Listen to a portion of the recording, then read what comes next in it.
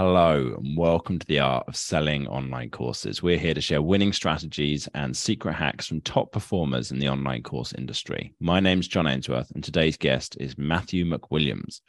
Matt helps online course business owners and brands.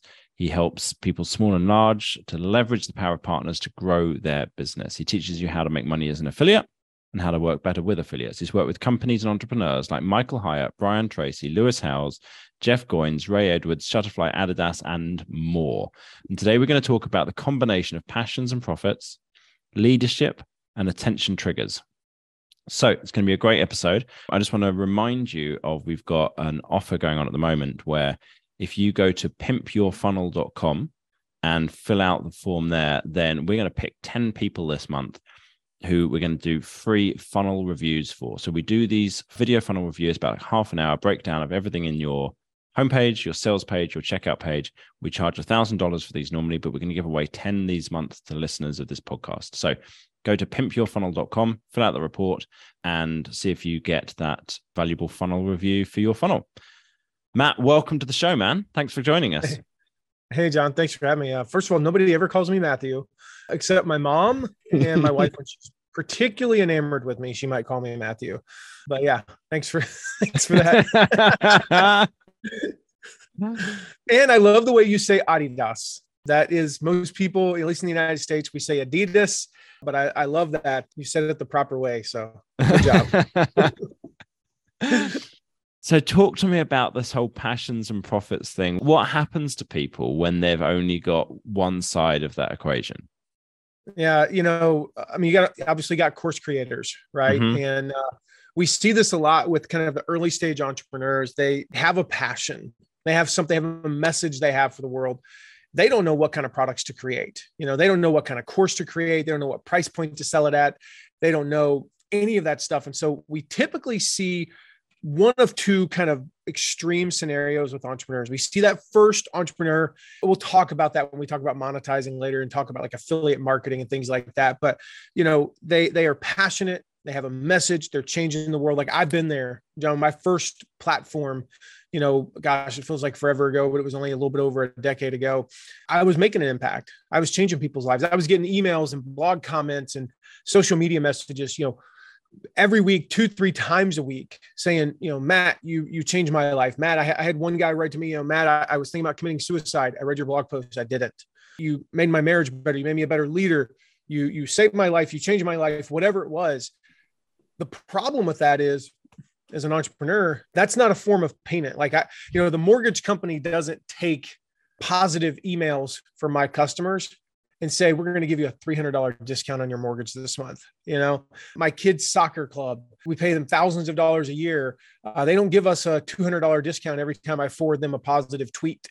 And when somebody says, like, I literally, helped somebody not commit suicide. You know what I made from that? $0. And so what ends up happening when you have an entrepreneur who's in that scenario, they are passionate about what they're doing, but they're not making a profit, is they burn out and they give up. It's just not sustainable long-term. The passion itself will sustain you for some people like me, a couple of years. For other people, it might only be a year. Some people, it might be longer. It might be 3-4 years, but eventually you're going to burn out. You're going to quit and the world's going to miss out on your message. And then the flip side of that is the people they got the money thing down. They're making great money. Money's not an issue. They are as profitable as can be, but they are not passionate about what they're doing. They chased just the money. They picked, their niche because it's what Google, keyword suggester said they should pick. They picked it because that's where, quote unquote, the money's at. And so the same thing happens there. They burn out usually a lot quicker because they don't have the passion. They're just not that excited about what they're doing. And so the whole premise of the book, Turn Your Passions into Profits, is having both of those.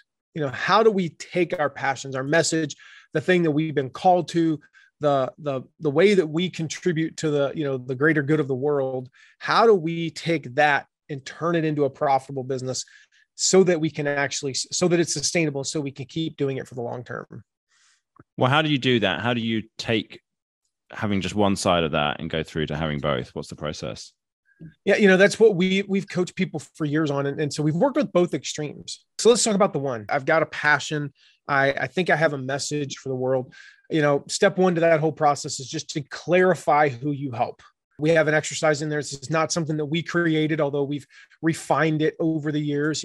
Who do you help, right? Get very crystal clear on that. We walk you through how to create, an ideal customer avatar and things like that. But there's 3 questions that you need to ask yourself. If you're like, well, I'm not 100% sure, or I think I know, I'm kind of like, I have an idea. Like for some people, they'll come to me and be like, well, it's personal growth. Well, what's personal growth? Like, how are we going to help them grow? There's a lot to personal growth. I want to help people be healthier. Okay. Well, who do you want to be healthier? Is it men or women? Is it older people? Or is it younger people? Is it pregnant moms? Is it kids? Things like that, like, getting a lot clearer. And so the first question is like, what is it that people always come and ask you for help with? They're always asking you for help with that. For me, people are always coming to me and asking me for help on growing their list, starting affiliate marketing, and building an affiliate program. Those are my 3 things. Outside of occasionally where I feel like there's a message that needs to be shared with my audience on my podcast, maybe once every 6 months, I'll share kind of a more generic message that I feel is important to my audience. But other than that one message, occasionally, I'm all in on those 3 things. Those are the things. Nobody is coming to me asking me for help on anything else. It's all around those 3 things: building a list, starting an online business, right? Starting affiliate marketing, and starting and growing an affiliate program. That's it. So what is it that people are asking you for help with? The second question is, what is it that people say is really interesting about you? Here's the thing. You might be an expert at it, but if you're not interesting, you're never going to build a following. Like there are way too many people in the world that I could go learn from. I can go to YouTube. I can go pull out a textbook. I can read a book about any subject on earth. But if you're not interesting, if you don't have great stories, if you don't have a way of communicating that's unique, step 3 of the book is all about capturing attention. When we talk about standing out, then you're not going to succeed. And the example I cite in the book is a guy named Dan Carlin. I don't know if you know who he is, John, but he's got a podcast called Hardcore History. And so I'm a history buff. I read or listen to probably 30 to 40 history books, biographies, really big into the American Revolution period. I don't know what you guys call that over there, but colonial treason or something. I don't know, whatever you call it, I don't know what you call it over there, but I'm very fascinated by that because, it's literally a group of not very many people getting together, breaking away from the world's greatest empire and forming their own country. If you think about it, it's amazing. So I'm really into history. And this guy, Dan Carlin, Dan is not a historian, but he has the world's #1 history podcast. This podcast has millions and millions of listeners. And so how did he do that? How did he end up in that position? It was because he would be at Thanksgiving dinner and he'd be telling some obscure story about a World War I soldier. And then he'd be talking about, this and that and Genghis Khan and the Celtic Holocaust and all these weird things throughout history. And people are like, Dan, that's really interesting. You do a great job at telling those stories. So he decided to start a podcast around it. And then the third question, this is the one that usually gets people here, is that really solidifies it for them, is what did you used to struggle with, but now you enjoy success at? So my friend Alan Thomas is a weight loss coach. And Alan is one of those guys, he's not the weight loss coach that's been fit for 40 years, has all the degrees. He doesn't have a degree in nutrition. He's never attended a class, but he woke up one day, weighed 304 pounds, made a commitment to weigh by a certain date about 10 months later to weigh 175. And he did it. He lost 129 pounds in about 9-10 months. And he said, you know what? I can help other people do this.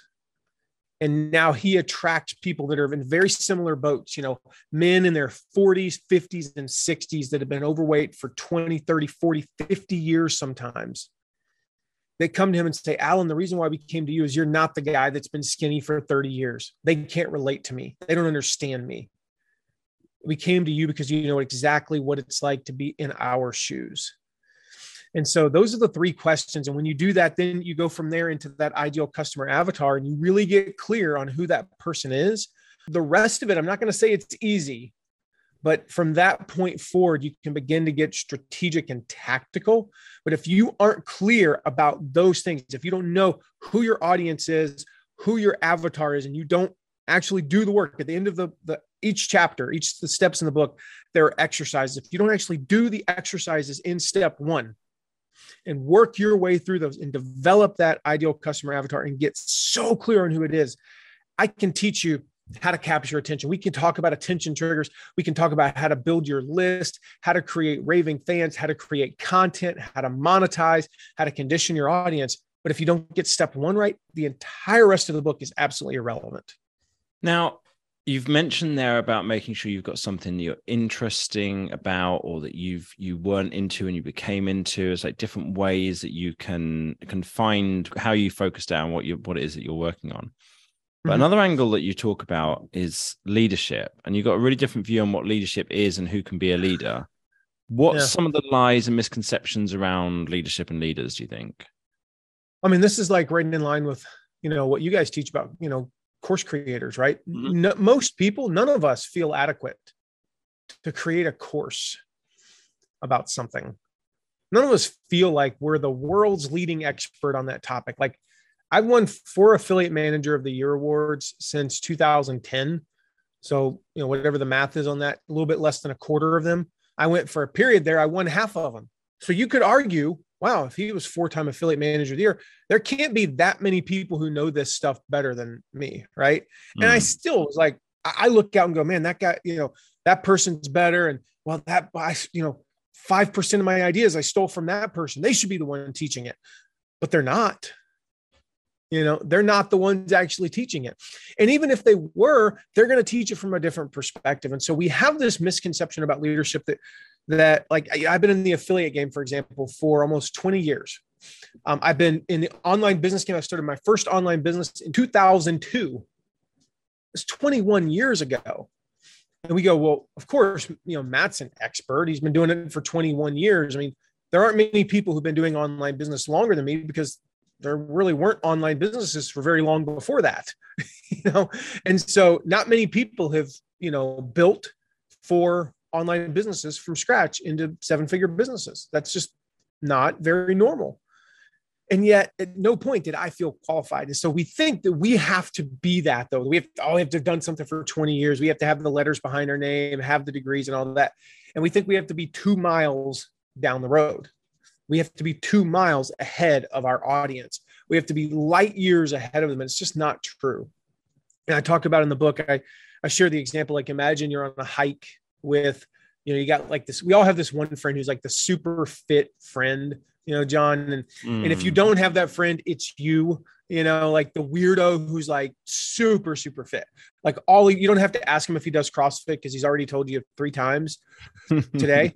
And, like he wears bike shorts everywhere, jogs in place at stoplights for no reason whatsoever, smells like soup mix all the time. Like that guy, we all have that super fit friend. And imagine you're on a hike with him. And every time I tell the story, there's a particular hike I think of. It's in East Tennessee in the mountains, kind of the foothills of East Tennessee.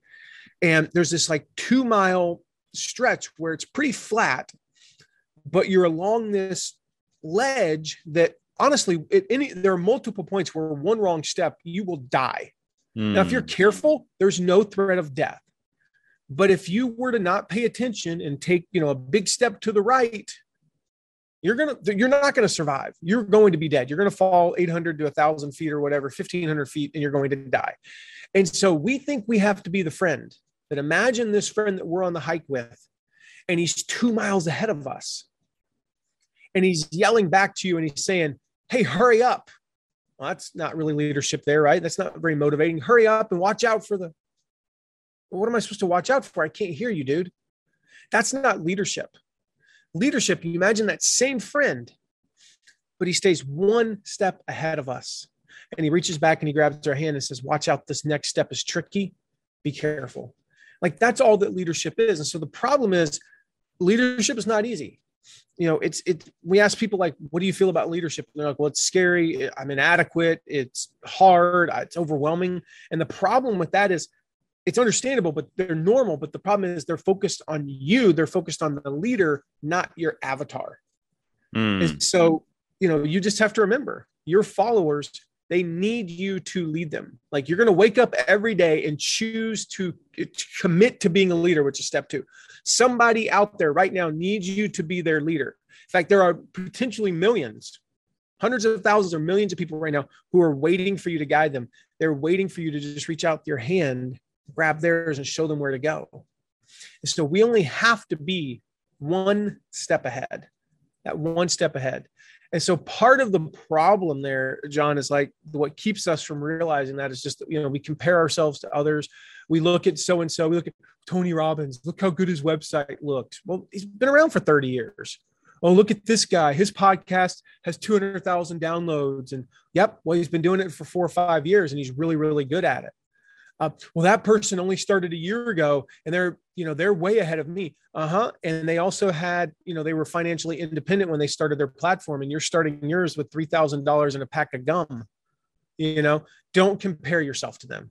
Like, everybody's at different stages. There's 2 quotes in the book that I love. These are quotes I've lived by for almost a decade now. The first one's from John Acuff, and he says, never compare your beginning to someone else's middle. Don't compare where you are and what your website looks like and how your podcast sounds like. I recorded the first 35, 40 episodes of my podcast into my phone. I literally bought a windscreen so that it would filter out some of the background noise. I recorded them into my phone. I edited them myself. You know what? At the end of 40 episodes, I had about 1,500, downloads per episode. Over the next 150 episodes, recording into a professional microphone with a professional editor and all these things. You know how many listeners I had at the end of 200 episodes? About 1,800. So all that professional stuff and the setup and the hundreds of dollars, actually, if you include the editing, tens of thousands of dollars I spent, got me an extra 300 people per episode. So was it the content or the perfect sound quality that made the difference? But if I compare myself to Joe Rogan, or, so-and-so, of course, I'm going to go, my podcast doesn't sound as good. Most people don't care. And then the second quote that I love is from Stephen Furtick, says, the reason we struggle with insecurity is we compare our behind the scenes to everyone else's highlight reel. That entrepreneur you see that's got it all together, like, well, me right now, right? I'm talking about this stuff and I'm confident and all these things. Behind the scenes, there was a time 4 or 5 years ago when I was really working through this material that I bumbled half those things. That story I told about the hike that I wrote about in the book, and you read about it in the book and you hear me tell it now and go, well, you pretty much told that story pretty well. I have a vivid picture of that hill and the concepts. I butchered that story 25 times before I got it right. I left out details, all those things. We compare ourselves to everyone else's highlight reel, and we have to stop doing that. We have to realize that same entrepreneur who looks like they've got it all together 3 years ago was banging their head against their table because they couldn't get the button to align right in ClickFunnels. That same entrepreneur, the podcast sounds so great, recorded their first 30 episodes into their phone. That same entrepreneur who's got a team who does all of their copy and all that, used to be up at 1 o'clock in the morning writing copy too. We compare ourselves and go, well, that person's not up at 1 o'clock in the morning. They have this great life. They travel, they work from anywhere. And I'm working from a card table in my bedroom. That's where they started too. But you're comparing year 7, you're comparing the highlight reel to your month 3, and that we can't do that.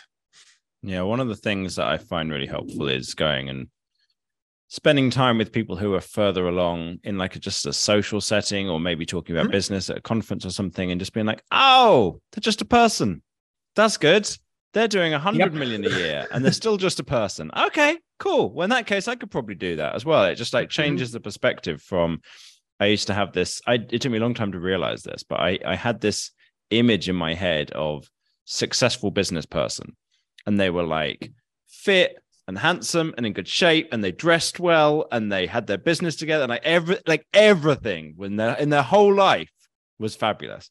And it's probably from movies or something, right? Because I meet a lot of people who are just absolutely crushing it in business, and they're overweight, or they're socially awkward, or they're everyone's got their stuff going on, right? Everybody's got all these other things going on, and it just makes you go, oh, it's fine, it's a person, that's okay, I could be a person. Yeah, we see them up on stage. I mean, you have to remember, like when they're up on stage, they got their best jeans, their best shirt, their best shoes, their best hair. Like, I mean, these guys are my friends. Like I've been in masterminds with them. I'll never forget. I'm not going to mention his name, but we were on a mastermind and it was the day after one of our members, who's a really high level entrepreneur now. You know, there were 5 of us that we got together every week. All of us are still doing what we were doing then, and, you know, super successful, multi 7-figure businesses now. And this guy is sitting there on the couch, you know, in a raggedy t-shirt, looked like he was homeless. And it was because he'd had a vasectomy the day before. Oh, God. And he was still on painkillers too, you know? And we look at that and we look at his videos and they are polished and perfect. And I've always joked to them, I'm like, dude, you have the best hair in internet marketing, you know, all these things. And he's got the collared shirt on. And yet, you know, I've seen him in his raggedy shirt with his hair all, you know, with a bag of frozen peas on his, well, anyway, you know, and we've all been there. You know, most of the people I know, if they're not recording, they wear a gym shirt, you know, or t-shirt and gym shorts in their office. Yeah. You know, most of the people I know, while, you know, some of the higher level entrepreneurs, yeah, we might travel a little bit more. I travel now, you know, I take more vacation now than I did 5 years ago. You know, I've got to the point where like I can take 6 weeks off a year, but 5 years ago, I wasn't taking 6 weeks off and I didn't feel guilty about it. I never went, you know, gosh, Jeff Walker takes, you know, 8 weeks off a year and goes, kayaking through the Grand Canyon. And I can't do that. Well, you know what? At that time, I couldn't afford it. Number one. And number two, my business wasn't ready for that.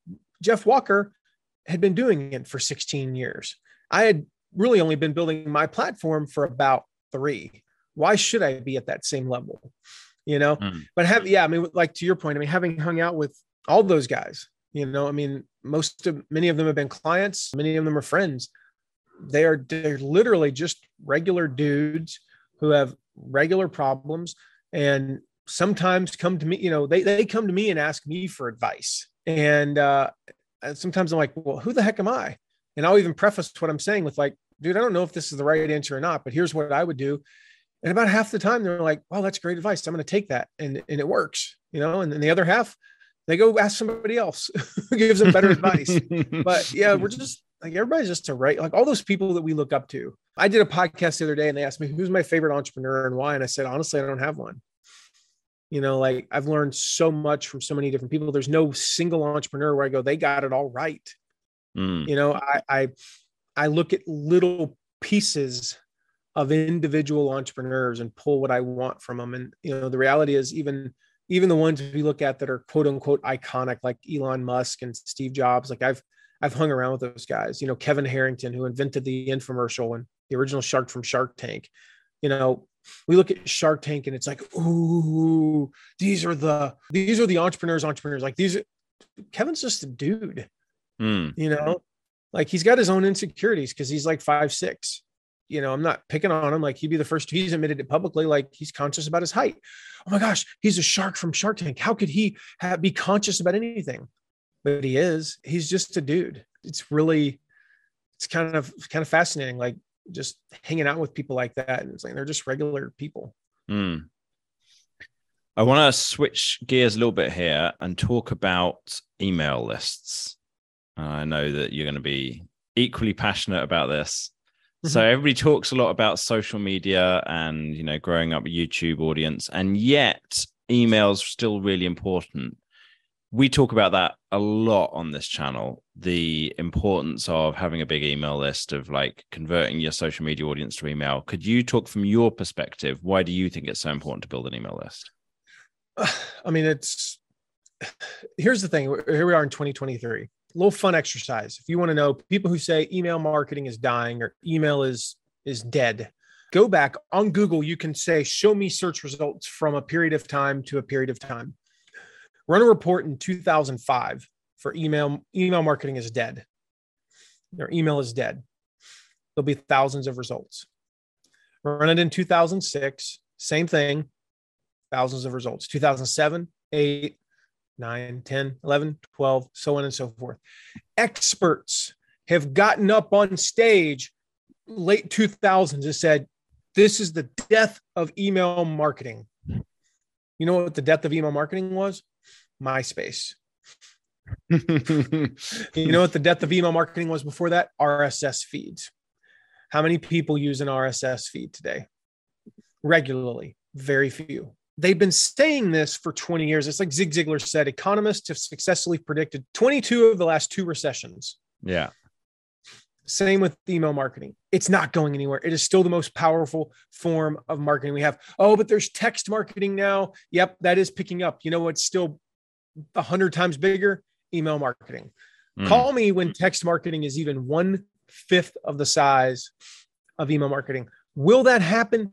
Maybe. I think it personally will get to somewhere in the neighborhood of 10% of email marketing, probably by 2030, 2032. You know what the number one driver of our text subscribers is? Email.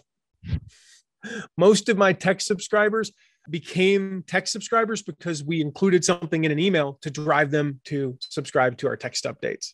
So even then, right now for us, it's about 1/60th of the size and about 1/40th of the engagement. So it does have a little bit higher engagement rate, about a 50% higher engagement rate. But most of those subscribers didn't come from social. They didn't come from just out in the ether. They came from us emailing them after they joined our list and saying, go get this bonus by texting such and such to such and such and subscribing, that way to our text list. And so, yeah, it's the king. Now, the reasons why it works, number one, you develop that deeper connection with your audience.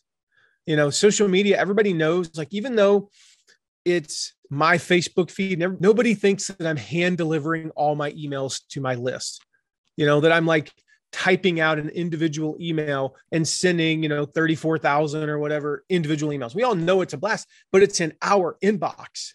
And the thing about it is, in our inbox, it's our inbox. Nobody else can see that inbox versus Facebook.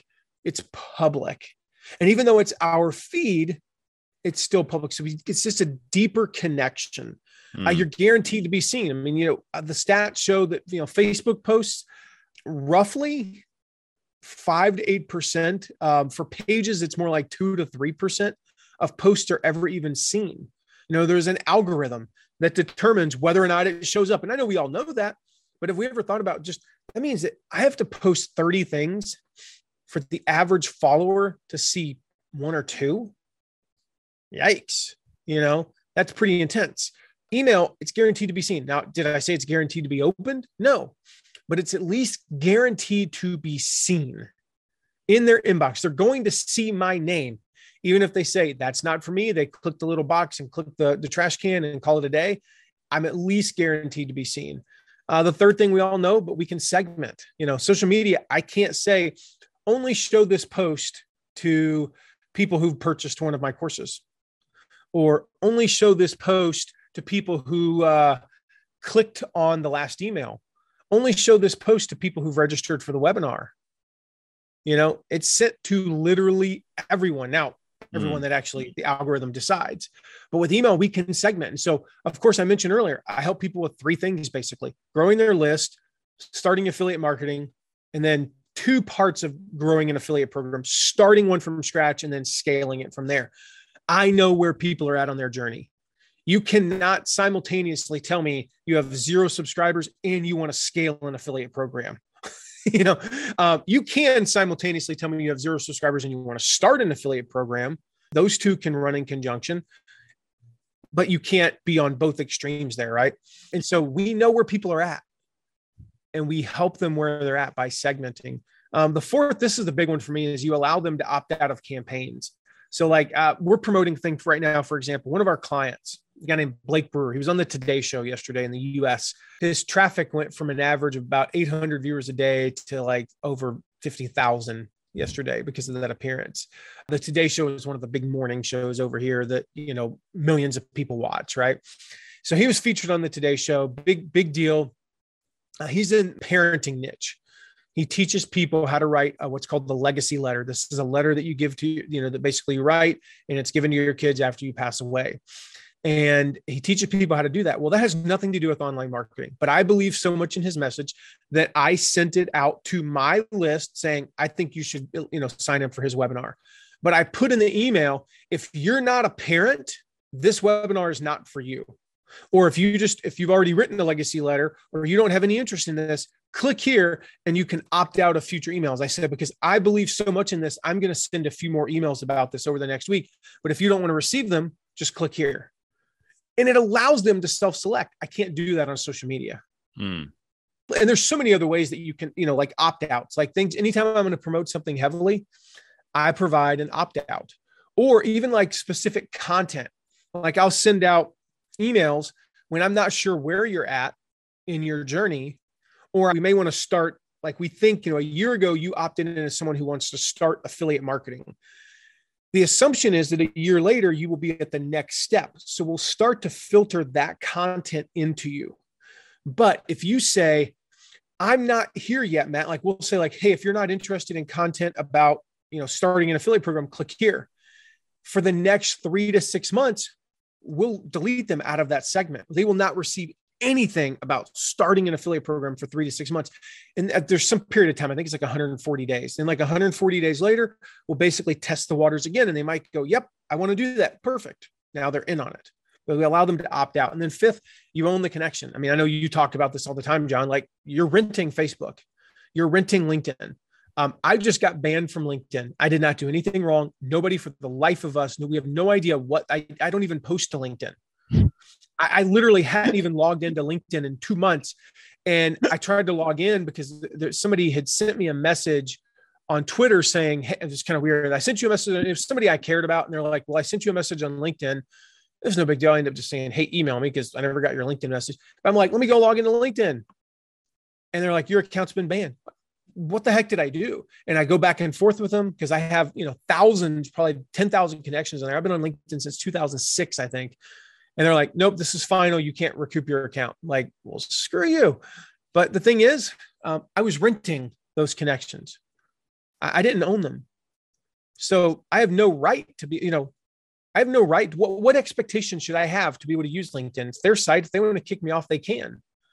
But ConvertKit or whoever you use for email can't just delete your contacts. They can ban you from using their particular service, which is a whole nother thing, which is why once a week as a company, we download our list. We always have a backup, but you own that connection. You own the list versus social media. So those are the big reasons why you got to build that email list. Beautiful. Matt, thanks so much for coming on today. Really appreciate you sharing so much wisdom with everybody about how this all works. If someone wants to actually go read the book, which is the next obvious step, right? Yeah. Like, okay, go read the book, learn more about this whole process and how you can turn your passions into profits. Where can they go? Where's the place to go? Give us all the details. Yeah, that is the next step, John, because that's going to walk you through that, step one and those questions and how to get clear on that ideal customer and commit to leading. We'll talk about capturing attention. One of my favorite parts in there is about standing out in the marketplace. Step 4, we just talked about why you need an email list. Well, how do you actually start it? That's what the rest of step 4 is. Walk you all the way through. Step 9 is commit to monetizing. And that's the important thing. We talk about how to get started with affiliate marketing to be able to test things out. If you're going to create a course one day, this is what I did is I tested out a few different niches, kind of like sub niches, promoting affiliate offers that told me what courses to eventually create. And also I learned what price points to promote at. And I learned how to sell and things like that. So we walk you through all of that in the book. You can get it anywhere they sell books, Amazon, Barnes and Noble. It's in stores in the US. I know it's in stores in Canada as well. I'm not sure about overseas, but it's in stores in most Barnes and Nobles, lots of small stores. Target, if they can get it on Target, if they sell books, they sell mine. But the best place to get it, guys, passionsintoprofitsbook.com/Ainsworth. And I know you'll put that in the show notes for people, John, but passionsintoprofitsbook.com/Ainsworth. When you go there, we've got a bunch of special bonuses, over $500 in extra bonuses to kind of really take the learnings from the book to the next level. There's some stuff that, as we edited the book down, we just couldn't include. So we provided that as bonuses, some bonus courses and other materials, over an additional 10 plus hours in audio trainings. So all of that, you get those as bonuses when you go to passionsintoprofitsbook.com/Ainsworth. Beautiful. All right. I've made a note of that. We're going to have that in the show notes. So just click the link below as well, and you'll be good to go. Matt, thanks again. Really appreciate your time today. If you found this interview useful and you want to get future episodes, please subscribe wherever you listened. Thank you for listening. We appreciate your attention. And Matt, thanks for coming on. Thanks for having me, John.